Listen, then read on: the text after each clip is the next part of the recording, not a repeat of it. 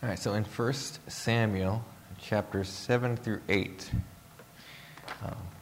life gets busy. This week was very busy for me, and I'm sure for a lot of you as well, trying to move from one place to another, and also getting ready for this week, and this week's going to be busy as well. And so when life gets busy, it's important to have priorities and maintain proper priorities so that when we run out of time or resources, could be money is limited, the most important objectives, the most important tasks are accomplished.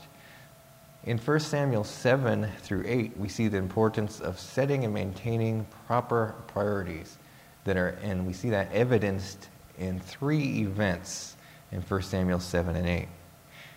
And so the first event we're going to look at in chapter 7, and in this first event we see the importance of putting God first. God is our greatest priority in life, and Israel recognizes that in chapter 7.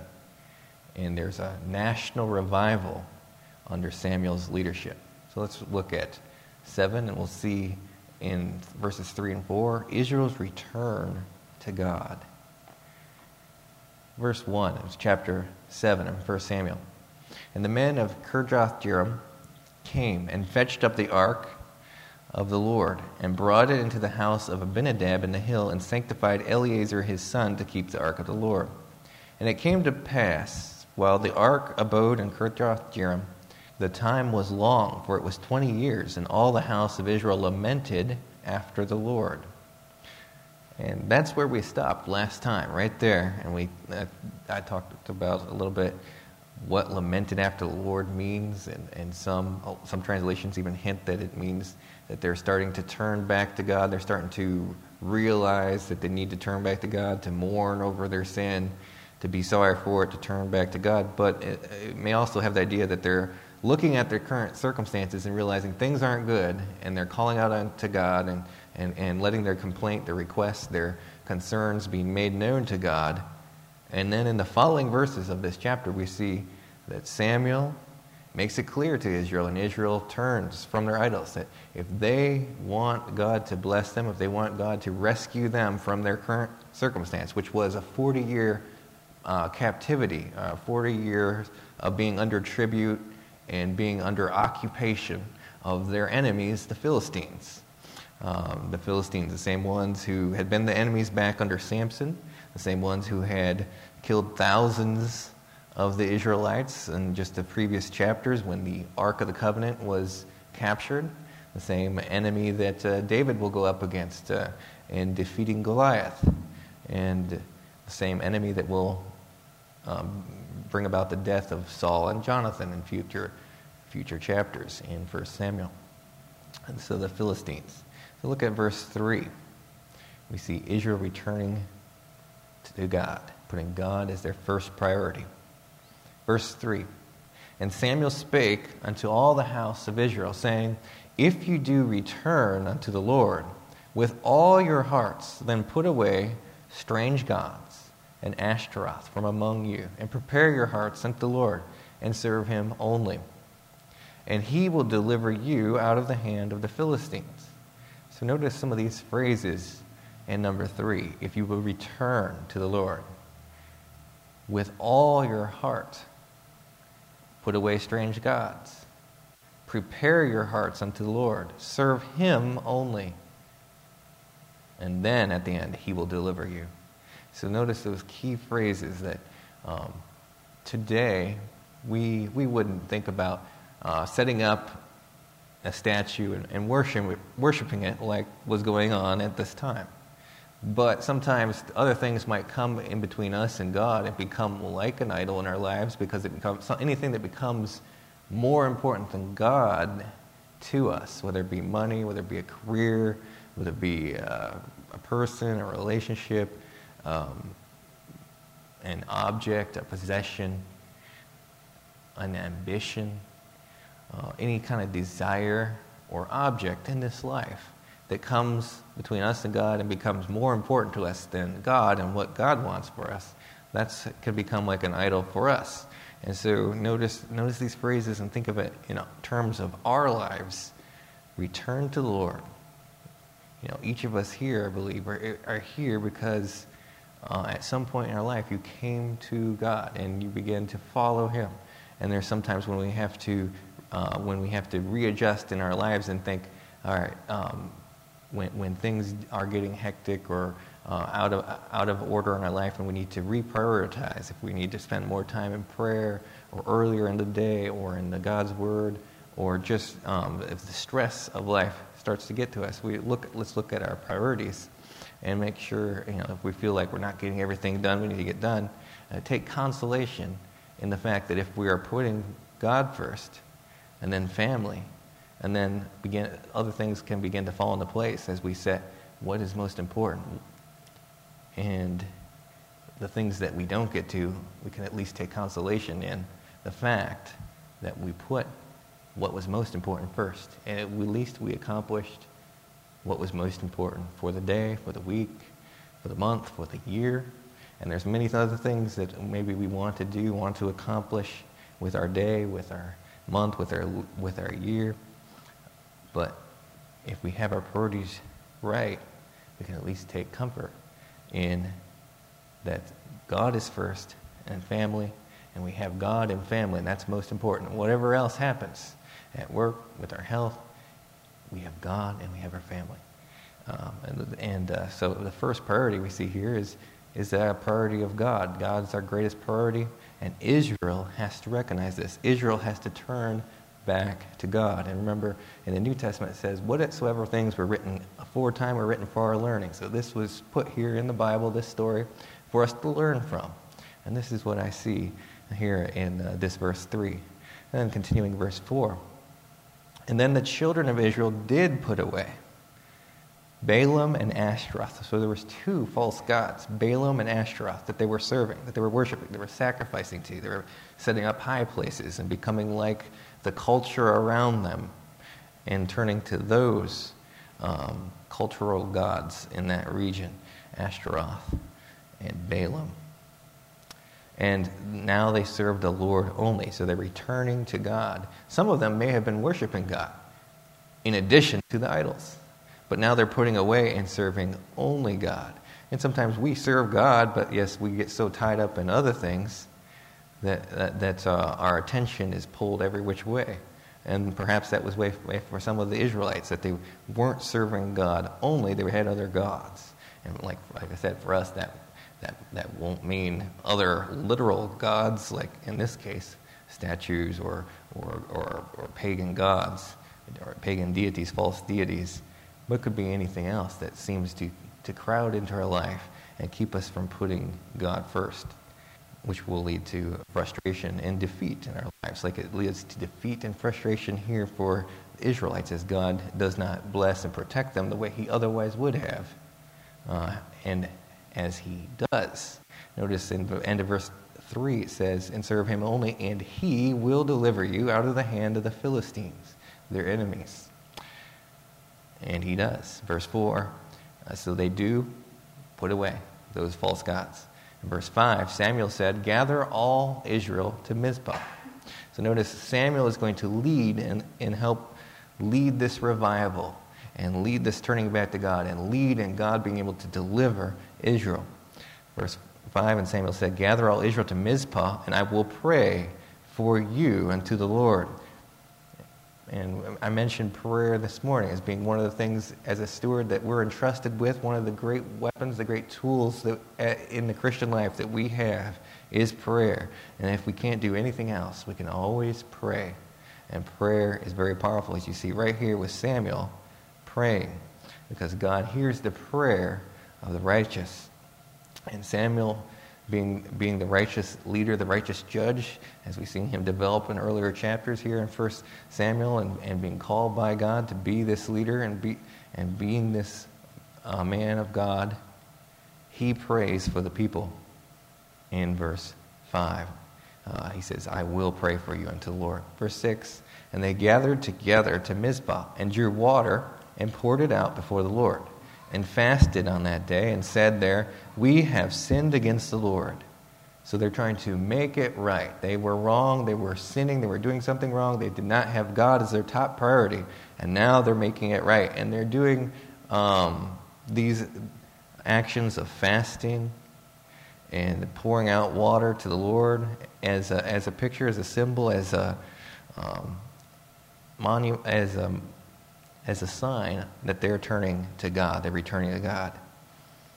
And Samuel judged, so notice again the leadership of Samuel in verse 6, and Samuel judged the children of Israel in Mizpah. And when the Philistines heard, so they're getting their affairs right, they're setting their house in order, and now they're able to deal with the problems at hand, the Philistines, the enemy, in a way that they weren't able to do so in previous chapters because they didn't have their top priority right, which is being right with God. And now they are, and so now they're prepared to meet that enemy and receive the protection and deliverance that God promises to give them.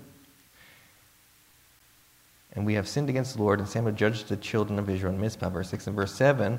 When the Philistines heard that the children of Israel were gathered together in Mizpah, the lords of the Philistines went up against Israel. And when the children of Israel heard it, they were afraid of the Philistines. And the children of Israel said to Samuel, "Cease not to cry unto the Lord of our God for us, that he will save us out of the hand of the Philistines." Notice the difference we see here, right here in this passage, and just a couple passages back.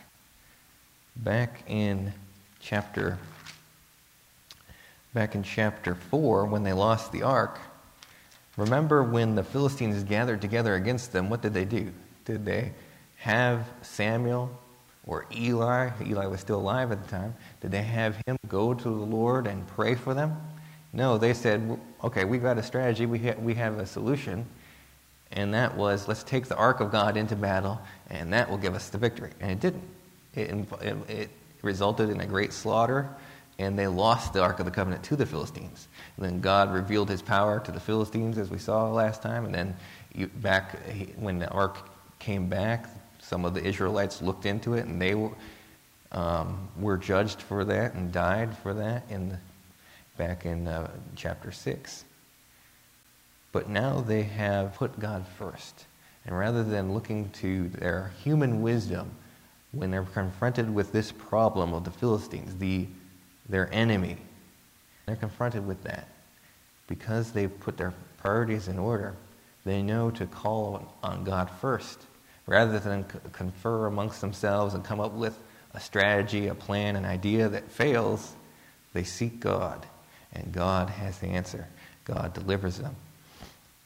So God answers the cries of those who seek him. He answers the cries here in this passage, and he answers our cries today. Let's look at verse 9. And Samuel took a sucking lamb and offered it for a burnt offering wholly unto the Lord. And Samuel cried unto the Lord for Israel, and the Lord heard him. And Samuel was offering up the burnt offering, and the Philistines drew near to the battle against Israel. But the Lord thundered with great thunder on that day upon the Philistines, and discomfited them. And they were smitten before Israel. And the men of Israel went out of Mizpah, and pursued the Philistines, and smote them until they came unto Bethar. And Samuel stood on a stone, and set it between Mizpah and Shen, and called the name of Ebenezer, saying, "Hitherto hath the Lord helped us." That word Ebenezer means a rock of help. And so God helped Israel. You see that in that battle. It's not just Israel winning a battle because they've had a good pep talk and they're confident and they have strength in numbers and determination. It's God sends this storm or sends this lightning and thunder. And the Philistines, they are not used to the Israelites having all this going their way. They remember back in chapter 4 when they heard the great noise of the camp of Israel getting excited because they had the Ark of God, and they were afraid, but they strengthened themselves and went into that battle determined to win, and the Philistines did win. Here we have things, the tables are turned. The Philistines probably are not expecting Israel to be able to defeat them, and God helps by bringing the thunder, and making the Philistines uncomfortable.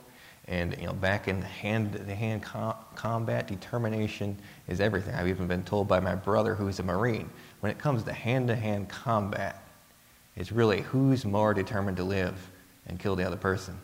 And so God helps throw the balance off against the Philistines in this mortal hand-to-hand combat of armies. And a lot back then would depend on if one army, the front line, starts to retreat, the people behind them, there's not a lot they could do as they have their own people starting to fall back on them, and the tide of battle can turn.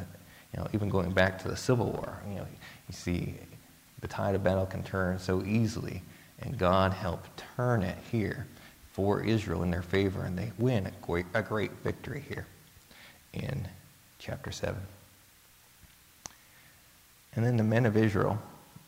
So we talked about the stone. Ebenezer is that name. Of course, I always think of Ebenezer Scrooge when I hear that name, but now you know where that name comes from. It comes from right here in the Bible.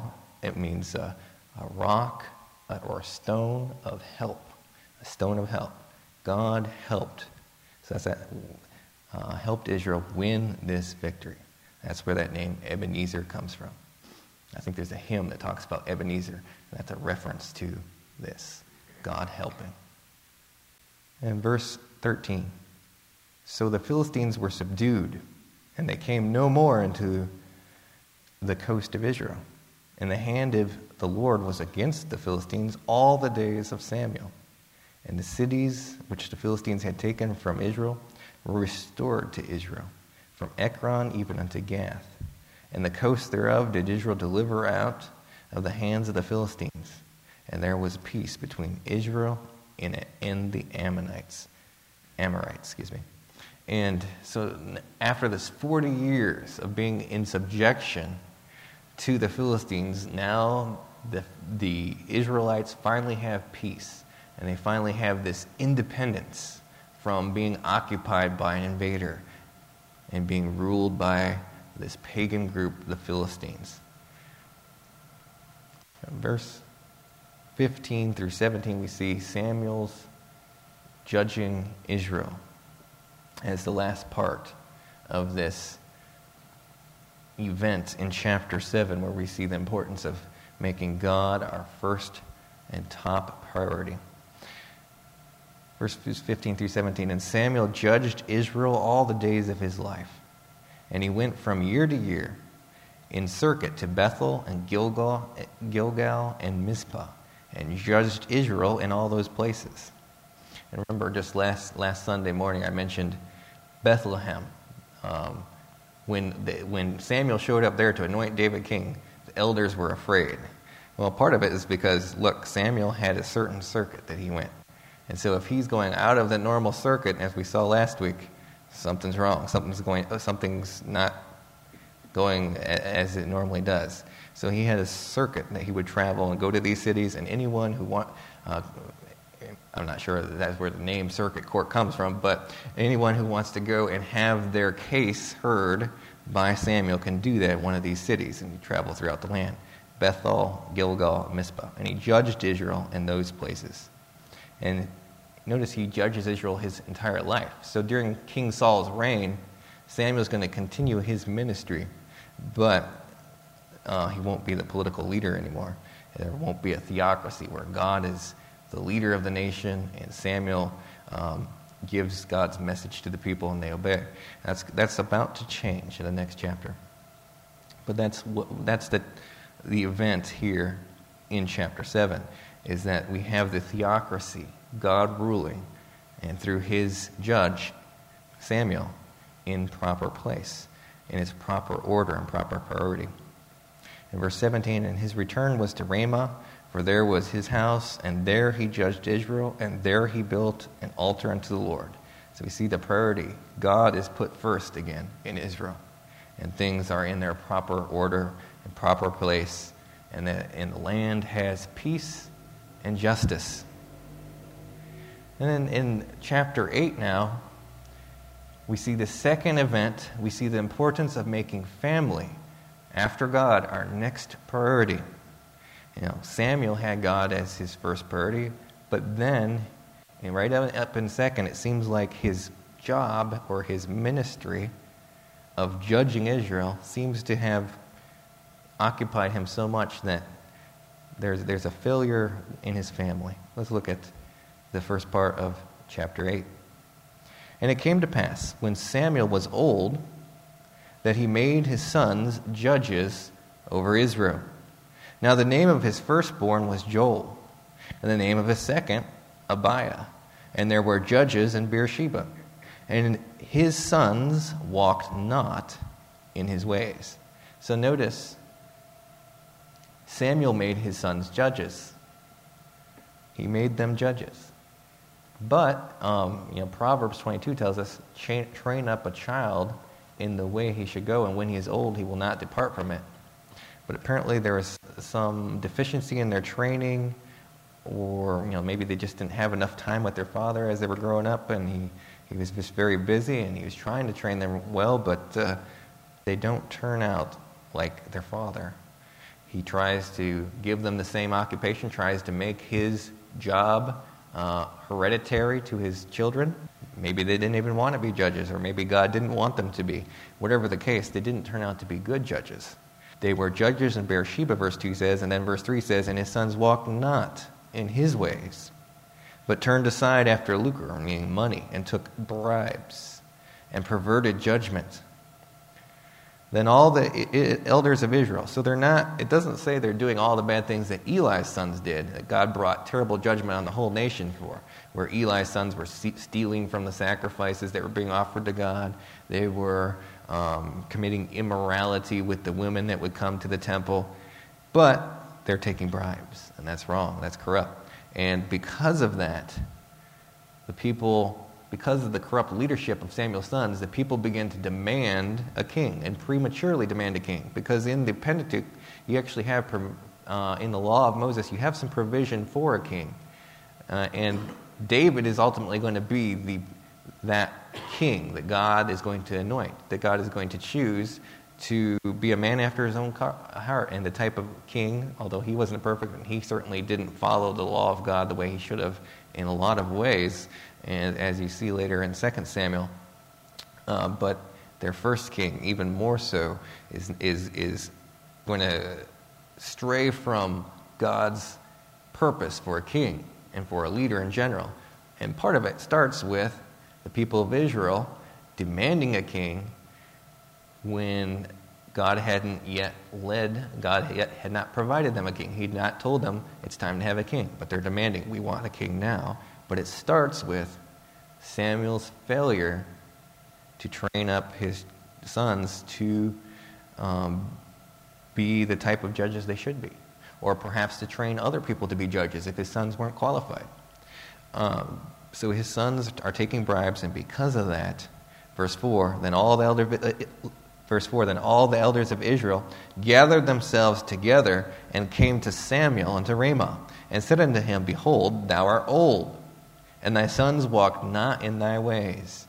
Now make us a king to judge us like all the nations. But the thing displeased Samuel when they said, Give us a king to judge us. And Samuel prayed unto the Lord. I think Samuel kind of takes this personally. They're saying, you're old, so while you're still alive, because they're not saying that he was a bad leader, but they're saying your sons are not good leaders. So give us a new leader. Give us a king to judge us. So Samuel prays unto the Lord, which is the right thing to do. So in this second event, we see the importance of making family next to God our greatest priority. After God and family.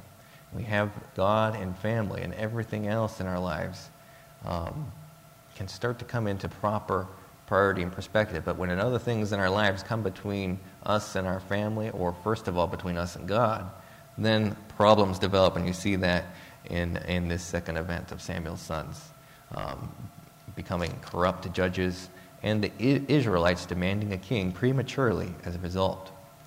And then the third event we see here is the importance of setting a proper priority in pleasing God rather than men, and thinking spiritually in the way God wants us to think it, following God's instructions rather than following human thinking, human wisdom, and secular leadership.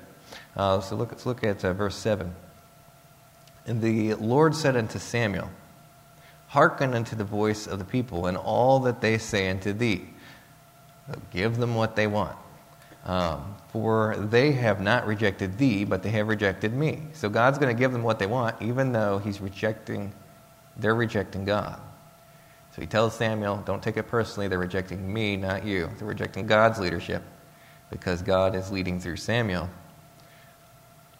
And he's going to give Israel what they want, to teach them a lesson, because their king that's going to be chosen, they're all going to be excited at first to have that king, but there's going to be some consequences.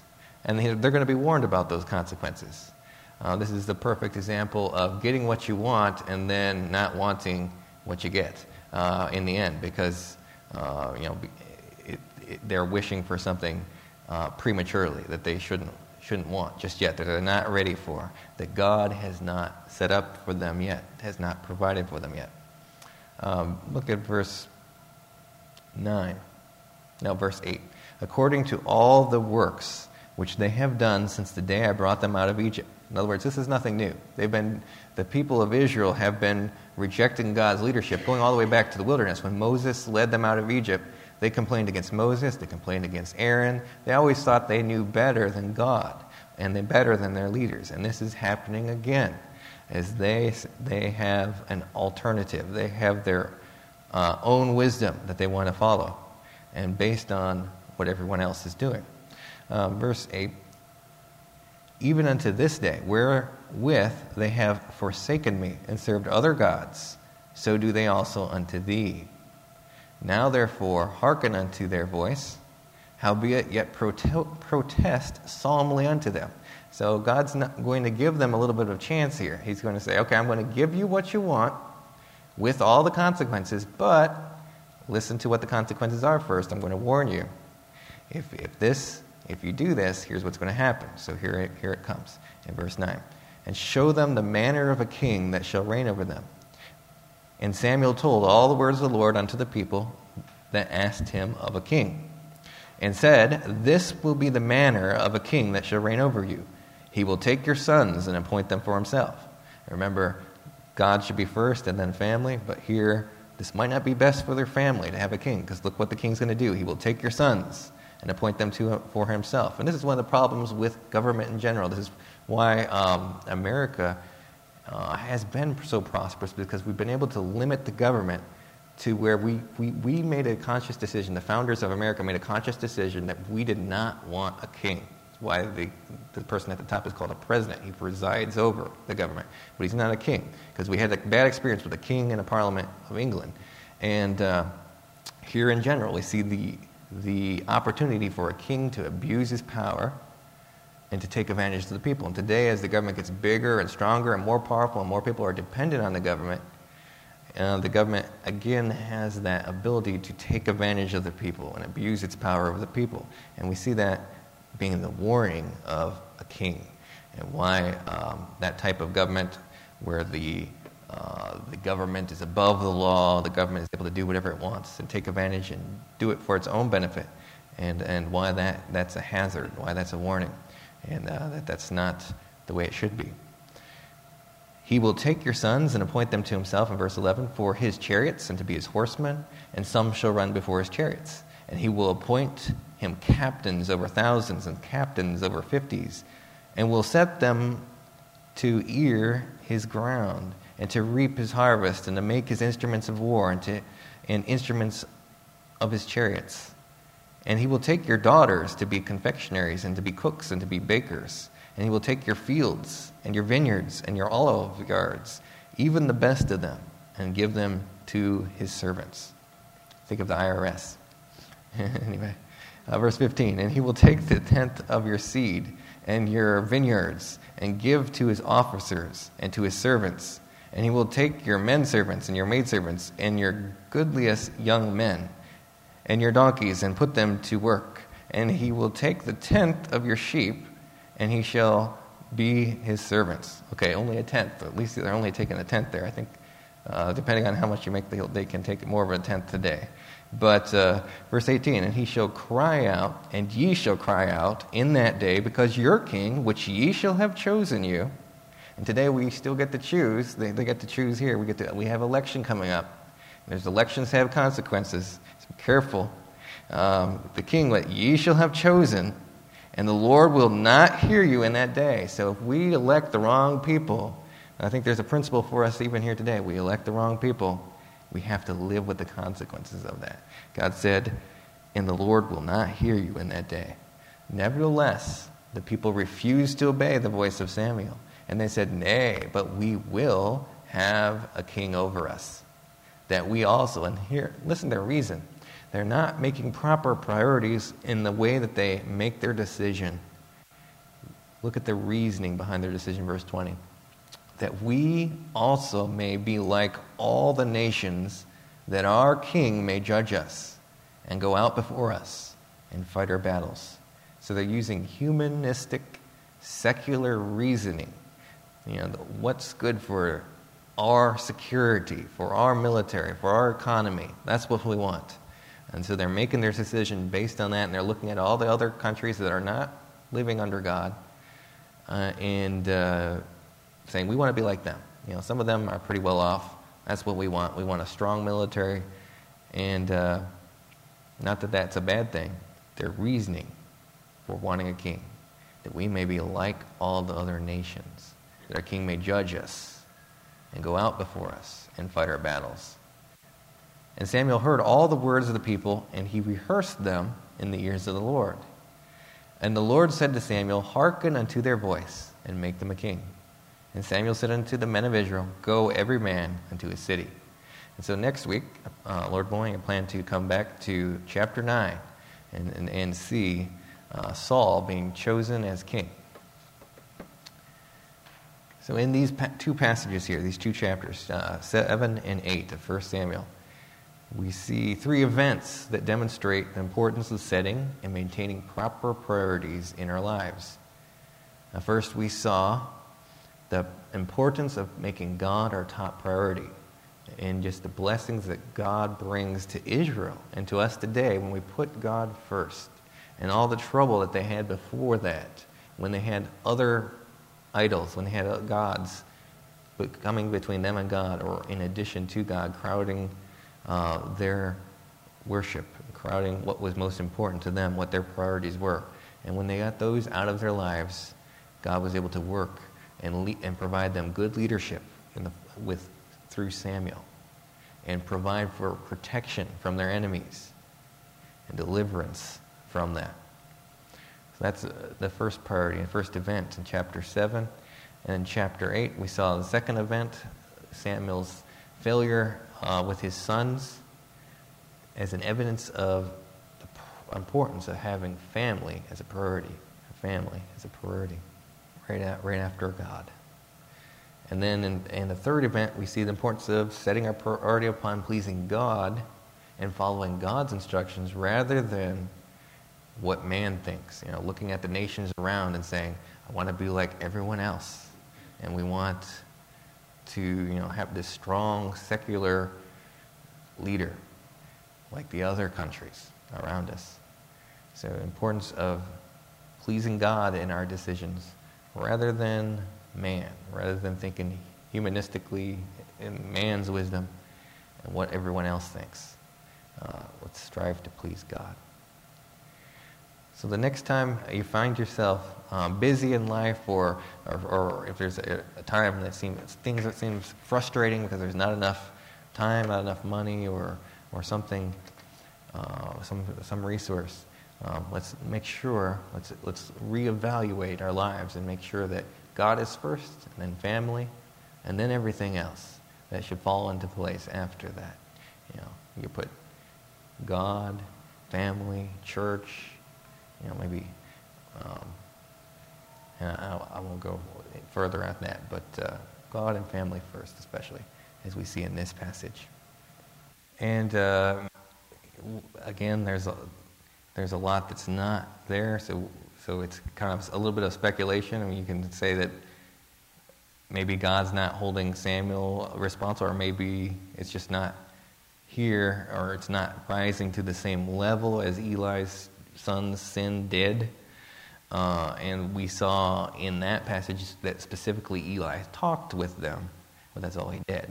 And there was a lot of consequences that they should have had to suffer. And maybe this is the first time it's coming to light in the beginning of this chapter. Maybe this is the first time that Samuel's hearing of it when they come to him. We don't know. There's a lot that we don't know right here. So we can only speculate. But all we have to go off of is there was, you see he's very busy in verses 15 through 17 of chapter 7. And you could assume perhaps that maybe that has something to do with it, is that he'd be so busy with the ministry and traveling in that circuit that where's his sons in all this, and what happened there, and that's just a common thing that happens. It's almost cliche, or preachers' kids. So I'll have to watch out for that. But preachers' kids, sometimes they're the worst ones in the youth group, I guess. It's kind of almost a cliche, because a lot of times the pastor gets so busy that his children don't have enough time with him, and they don't see enough and learn enough from him and from his character.